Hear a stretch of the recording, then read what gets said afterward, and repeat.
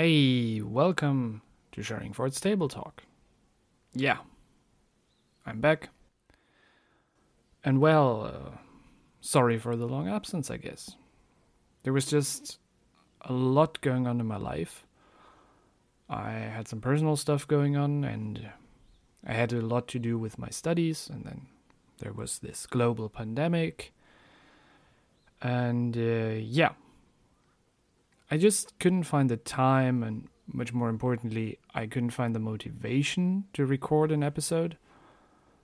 And I generally believe that I cannot do this at all, or that I cannot do a good job if I'm not enjoying myself. So I had to wait, and I had to make sure that I really wanted it. And now I guess the time has come. And so I can finally tackle episode 10. Having completed 10 episodes is such a nice first milestone. So of course it was crucial to choose the right detective to talk about. Fortunately for me, and for you as well, this decision was an easy one, because I could think about one detective and one detective only. And that man, yeah, it's a man, was Jules Maigret. Now, what is so special about this Maigret guy, you might ask? A lot of things. And I will tell you about it all after the intro. Episode 10 at Sharing Ford's Table Talk. Jules Maigret.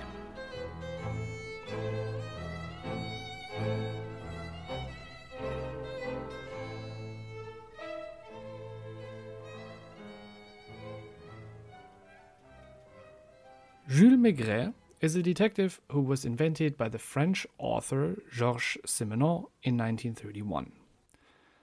And if you remember what I've told you about the golden age of detective fiction, you will maybe see why Maigret is such an interesting character for a milestone episode, or for closing one chapter and opening another one, let's say. If you don't remember, no worries. I'll explain. So the golden age of detective fiction was this era where most of the classical and the well-known armchair gentleman detectives were invented. It was a time period somewhere between 1920 and 1930. And now Maigret, who was invented 1 year later, so 1 year after this era, very fittingly brings in tons of new elements to the detective character. And also very fittingly, he still entails a lot of the old elements too. So when reading a Maigret story, you can see on the one hand where the author Georges Simenon took his inspiration from, but on the other hand you can also see what Simenon tried to do differently to bring the concept further. And therefore I think Jules Maigret can really be seen as kind of a bridge character. A bridge character between this old golden age and the new concept of the detective hero. Well, we will talk about many of these elements throughout this episode, and then you will hopefully see what I mean. But let's come to the character. Who is Jules Maigret? Generally speaking, Jules Maigret is a man with many facets. He's the classical example of why you shouldn't judge a book by its cover. Just looking at Maigret won't tell you what an incredible crime fighter he is, even though his appearance is far from ordinary. His appearance is actually pretty intimidating. Maigret is a bulk of a man. He's 5 feet 11. He weighs 200 pounds, and he has very broad shoulders and big hands. His demeanor can be described as sluggish, slow, even tired at times. He has a very deep voice. He rarely speaks anything more than he has to, and his face would rather remind you of a heavyweight boxer than of a policeman. He also often wears a bowler hat, heavy winter coats, and he constantly smokes pipe. Would that be the way how you would describe a prototypical empathetic person? I don't think so. But that is actually what Maigret is. Much more than his empowering physique, it is empathy which is Maigret's greatest skill. He's a detective who uses psychological tactics and empathy to solve his cases. He's in fact even so empathetic that it causes him more harm than it does him good. You see, Georges Simenon took a new path when he invented his leading character. He wanted to step outside this bubble of the nearly omniscient, sweat-free gentleman detective, and he wanted to create someone more relatable and realistic, someone who could represent the French working class. In his early years, Simenon traveled a lot by boat, and he crossed many canals in France, Belgium, and the Netherlands. And it was on one of these journeys when the first idea about his new detective would pop into his head. It is described that Simenon's boat, at that time the Ostrogoth, was anchored in the harbor of Delfzijl, which is a town in the northern parts of the Netherlands. That was around the winter of 1929 and 1930. The crazy thing is that I have already been to this town more than once. I kind of study near to it, and I just have never known how famous it was. Yeah, well, Simenon himself was sitting in a cafe on a sunny morning, and he had a drink.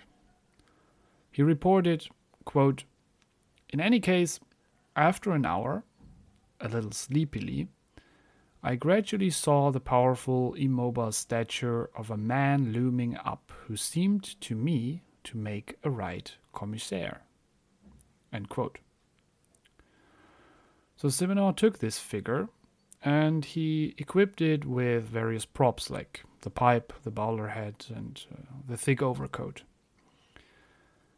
And now, what is also pretty funny, or a funny anecdote, is that just because it was so damp and cold in his boat, Simenon decided to put an old potbelly stove into Maigret's office. And this stove is referenced on several occasions in the stories, and it kind of functions as a gimmick prop.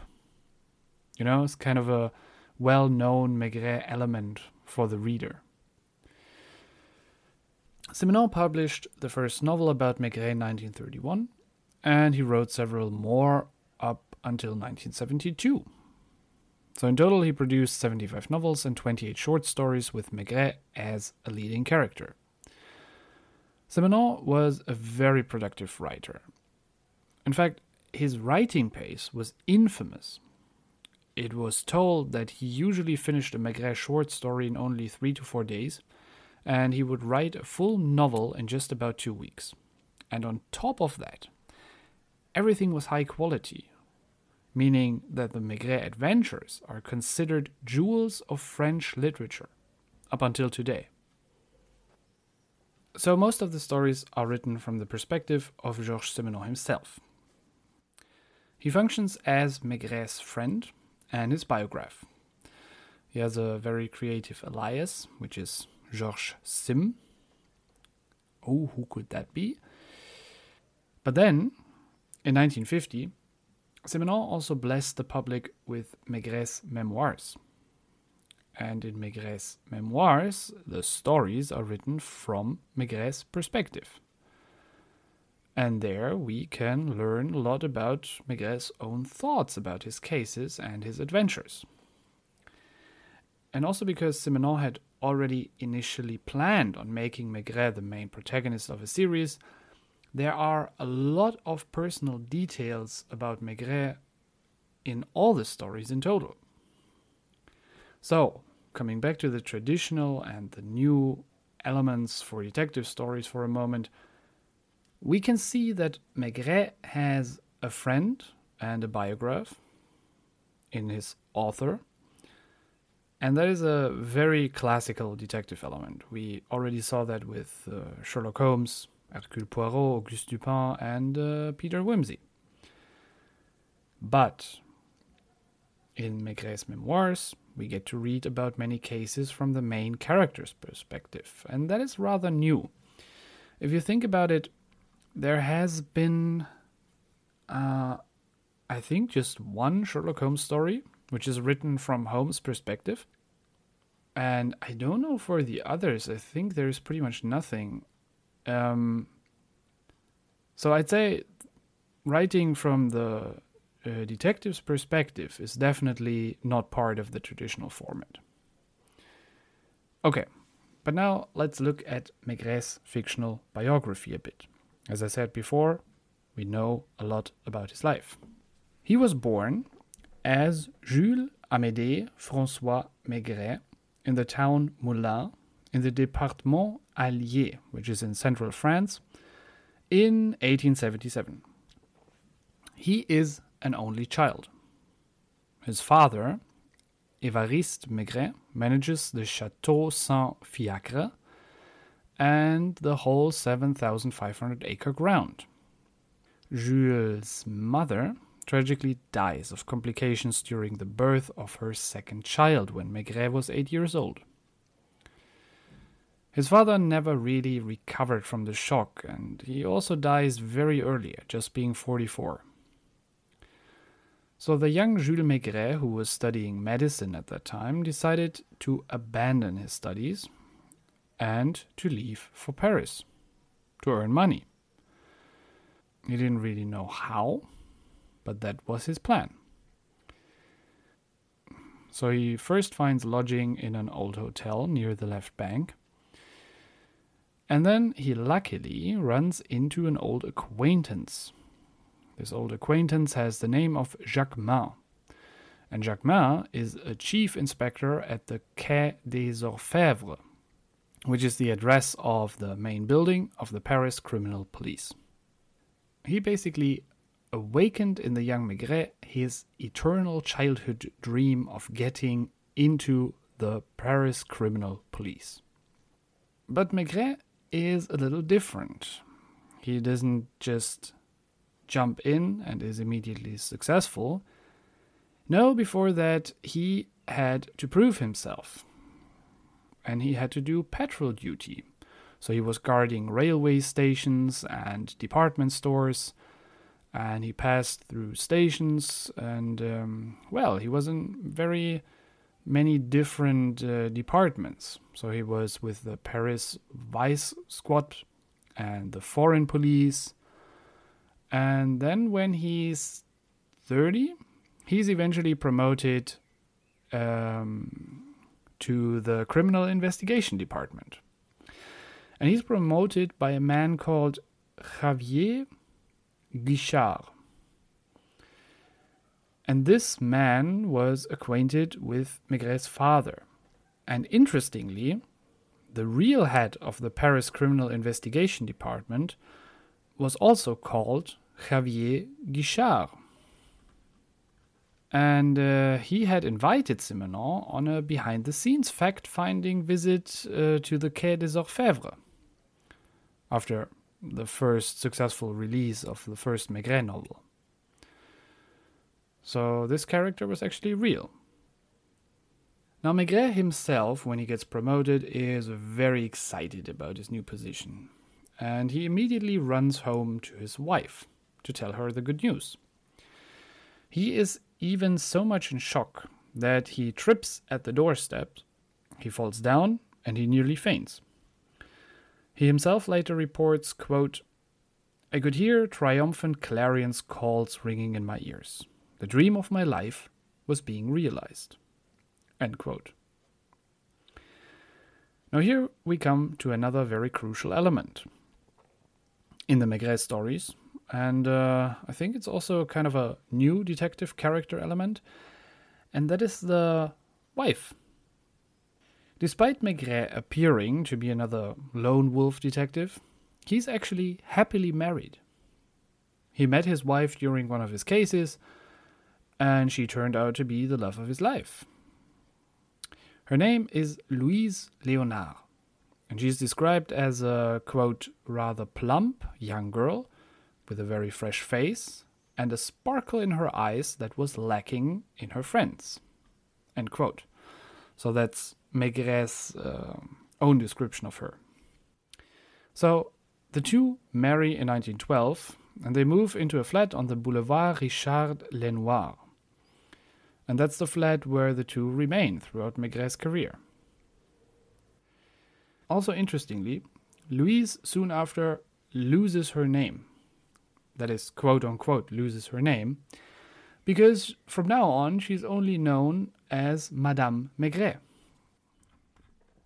And that is a very curious thing, because she calls him Maigret, and he calls her Madame Maigret back. And it is mentioned once that this weird addressing by the last name is due to the two nearly becoming one person.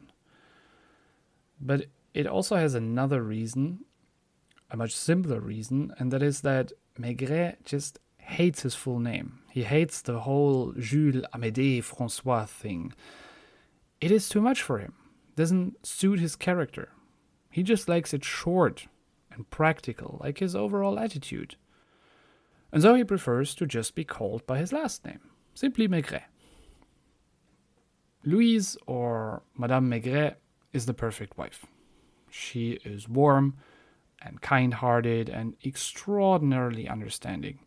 She never complains about her husband's irregular working hours, and she always takes care of him when he comes down with one of his innumerable colds. And Maigret is a guy who always works late. He never shies away from waiting in front of a suspect's house for hours in the rain. So naturally, he's much more often sick than a normal person would be. It is said that he has an iron constitution, however. Or maybe Louise Carring's is just very good, but Maigret never gets worse than having a cold. But he's not just a bad husband. When he can, he always returns home for dinner or for lunch. And also, when time allows it, he and Louise love to spend time together. They're often going for a walk, or they're attending the neighborhood cinema. Maigret's favorite films are comedies. And I think that makes a lot of sense. Just imagine your job is just about death and murder all the time. I think in your free time you would prefer to watch something funny, something light. Yeah, so in total, Maigret's love life, his personal life is great. And career-wise, everything points up for him as well. He already worked for his dream job, and he eventually even rises to the position of police commissioner. And here it is also worthy to mention that Maigret is often inaccurately referred to as inspector, and that is due to faulty translations from the French narratives to English. The commissioner is 2 positions higher than the inspector, so that's quite a difference, and it's actually important to address him with his rightful title. Yeah. Let's come to the last point on our agenda, and that is Maigret's crime-solving methods. As I already said before, Maigret does not follow the typical path of the armchair gentleman detective. So he doesn't magically reveal clues out of nowhere, and he doesn't observe the cigar ashes with a magnifying glass.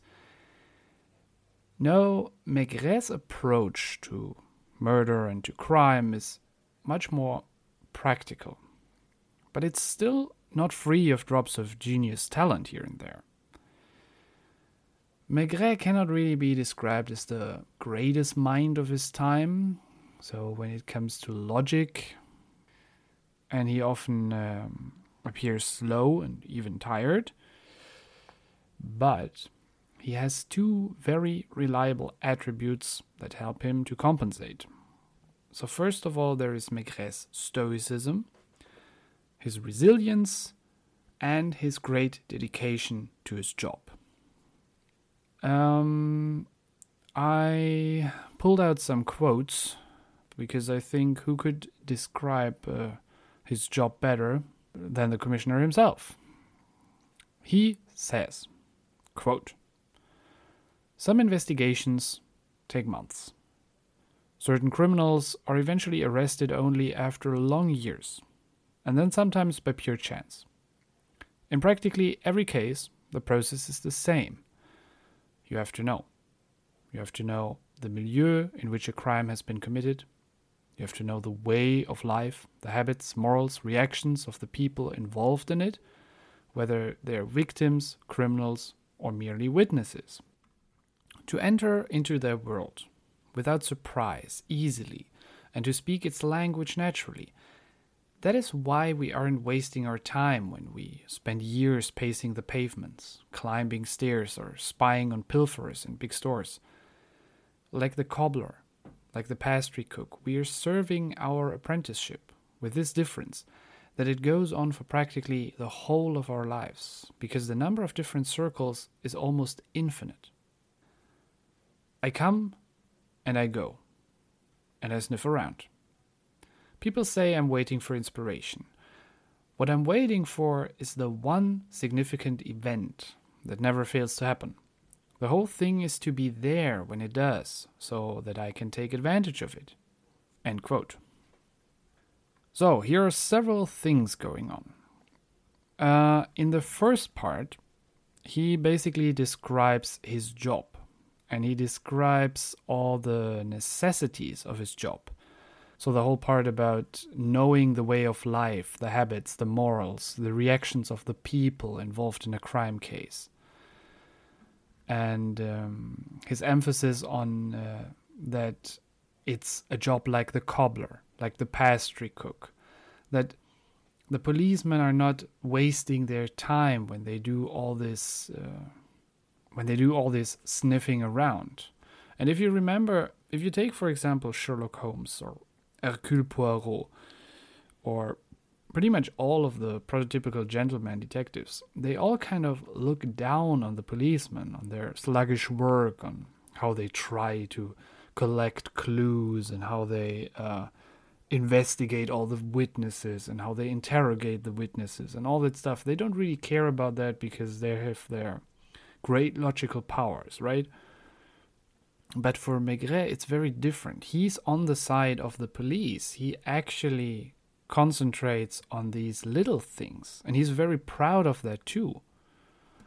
And so his whole outlook about the profession of the policeman is very down to earth, very modest. He himself also describes it one more time. He states, quote, "With all due deference to novelists, a detective is above all a professional. He is an official. He is not engaged in a guessing game, nor getting worked up over a relatively thrilling chase. When he spends a night in the rain, watching a door that doesn't open or a lighted window, when he patiently scans the pavement's cafes on the boulevards for a familiar face, or prepares to spend hours questioning a pale, terrified individual, he's doing his daily job. He's earning his living, trying to earn as honestly as possible the money that the government gives him at the end of every month in remuneration for his services." End quote. So again, Maigret's view varies quite drastically from characters like Sherlock Holmes or Hercule Poirot. These guys saw themselves as superior. They oftentimes even straight up ridicule the police for their poor effort at solving a case. And Maigret, who cannot really be called a logical genius, he doesn't care about all these superficial dramatics. He just goes every day to do his job. He has the right moral code, and he doesn't really try to achieve greatness per se. He just wants to be a good citizen. And as I said before, Maigret is someone who should represent the French working class. And with these statements, you can really say why he does. He's on their side. But he's still superior. And we will come to that now, because even though he cannot be called a logical genius per se, he has a very strong talent, and that is his empathy together with a great intuition. Maigret attempts to slip into the skin of the criminal, and he tries to think and act like him. And as he stated before, that's why it's so important for his job to know everything about the persons that are involved in a crime case. That's why he needs to sniff around that much. That's why he needs to wait in the rain and just observe this one window. Because for him and his talent for his job, it's very important that he can become the criminal as nearly as possible. And then, when he has practically assumed his suspect's identity, then he's sure of him. And then he's able to arrest the suspect. And as I said in the beginning, sometimes this method is not good for Maigret himself. Because the danger of the method is that when Maigret accepts the killer's mind into his own body, he becomes more and more attuned to the killer's way of thinking. And Maigret's empathy becomes so intense that he starts to understand the lethal motives of the killer. And then, of course, it is a problem when it comes to arresting or imprisoning someone, or even execute someone at that time, which was happening much more often than today. Just imagine you become the killer in that sense. And that's also a very interesting detail about the Maigret stories. There's a lot of focus on psychology. And on, for that time, surprisingly early, there was a lot of focus on the killer's methods, their motives. Like, it wasn't just, that's the bad guy. And we could see Maigret struggling with this concept, struggling with knowing what's right and what's wrong all the time. And that, for example, is one of the biggest new elements that the Maigret stories brought into the detective character, that is. The whole aspect about the criminal isn't just evil. It's not that easy. And a detective has to struggle with that sometimes. I think it was kind of referenced in some of the gentleman detective stories as well, like some moral ambiguity.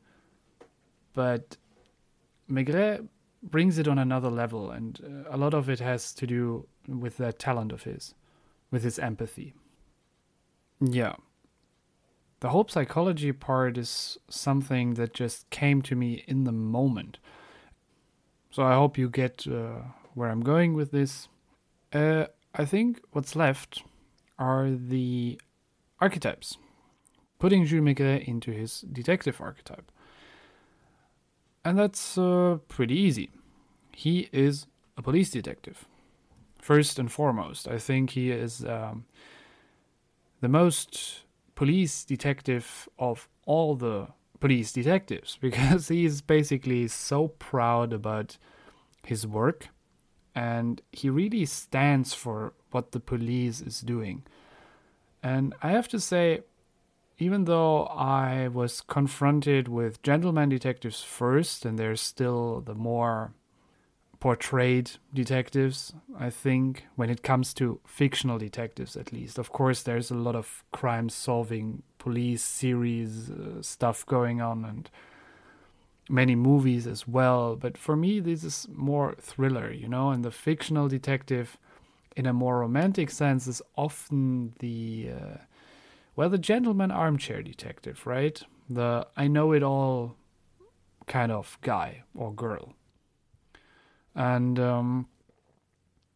Maigret is just so very interesting to me because he is not that way, and he still is. So he really brings the two worlds together. There's so many elements, like I said before, which are new. The whole psychology part, the thing about him having adventures written from his own perspective, that we know so many personal details about him, that he's involved with many real people at real places in France, and he seems like a very relatable and realistic guy. I mean, you wouldn't think like, well, Maigret, he probably didn't exist, right? He could have existed because he doesn't have like superpowers. His skills come across very natural, is what I want to say. I really find Maigret a very interesting character, and I hope you understand now why I meant that he is kind of a bridge character. He leads us from the gentleman armchair detective to, for example, the noir detective, the more kind of sniffing around detective, you know, the dog type detective, as what I like to call them. Anyway, thank you very much for listening. And again, sorry for the long absence. I will try to produce more content again. And yeah, check out my Instagram if you want. Sharingfords_table_talk. I sometimes post detective related stuff there. And yeah, apart from that, if you enjoy the content here, think about subscribing or leaving a review or a rating wherever you listened to this episode or to any other podcast episode. And hope to hear from me again soon. Goodbye.